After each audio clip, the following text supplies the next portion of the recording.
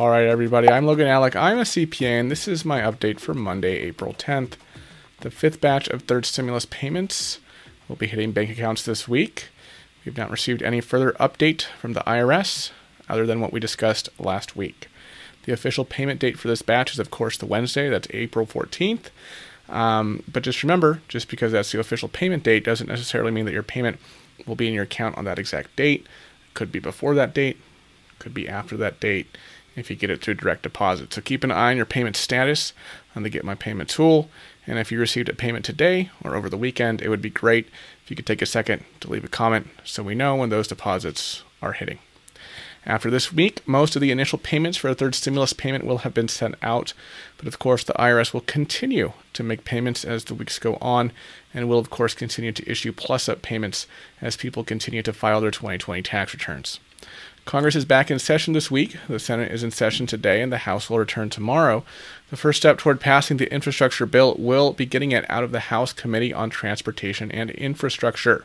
Speaker of the House, Nancy Pelosi, has indicated that she expects that to happen by next month, so that's May.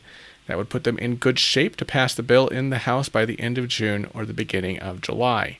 In the shorter term, the White House is meeting today with 4 representatives and 4 senators, which includes members of both parties, to work on the infrastructure bill and see whether bipartisanship is going to be a feasible goal for the administration here. Democrats could theoretically try to pass the infrastructure package through regular order. In that case, they would need at least 10 Republican votes in the Senate, assuming all members of the Democratic caucus are for it. Obviously, Joe Biden wants to show that he's trying to negotiate in good faith. Personally, I don't think there's going to be much common ground here. Both sides will come to the table at least, but I don't see Republicans coming close to where the White House wants this infrastructure plan to be.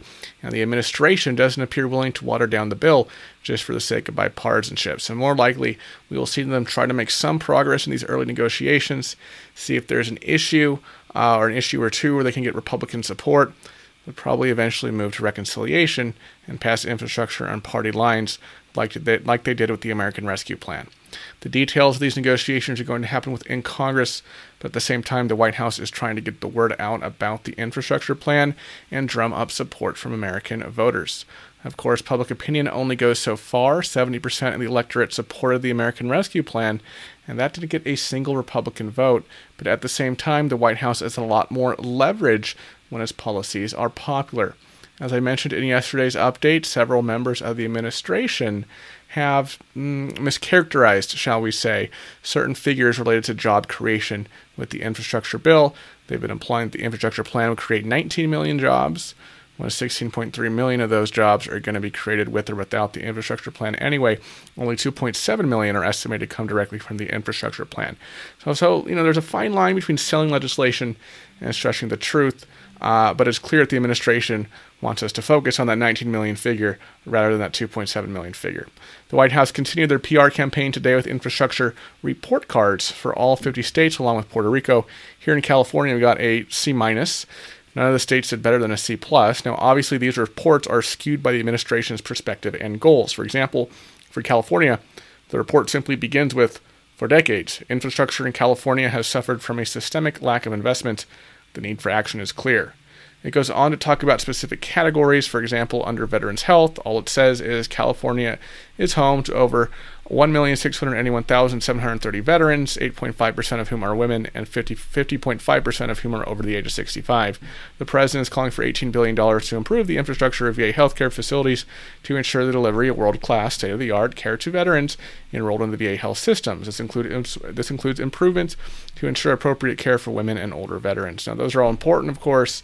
I'm not saying that, investing in that isn't a good investment, but it's clear that this report and these report cards are about 90% PR for the administration and maybe 10% actual reporting on American infrastructure. I would expect this to continue on both sides. The White House will keep releasing information about, how terrible our infrastructure is in this country.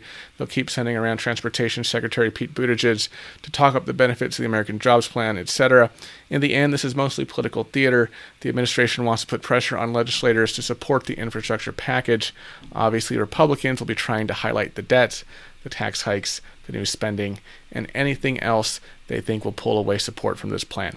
So at this point, it's hard to predict how those negotiations are going to proceed, at least until party and committee leaders start working in the House and in the Senate. But both sides are really digging in here and trying to position themselves for that back and forth. As I mentioned, the Senate is back today. The House is returning tomorrow.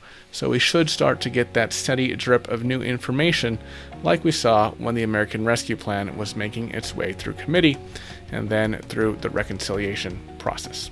All right, folks, that's all I have for you today. As always, I want to thank everyone for watching to the end. I really do appreciate your support, and I will see you next time. Bye-bye.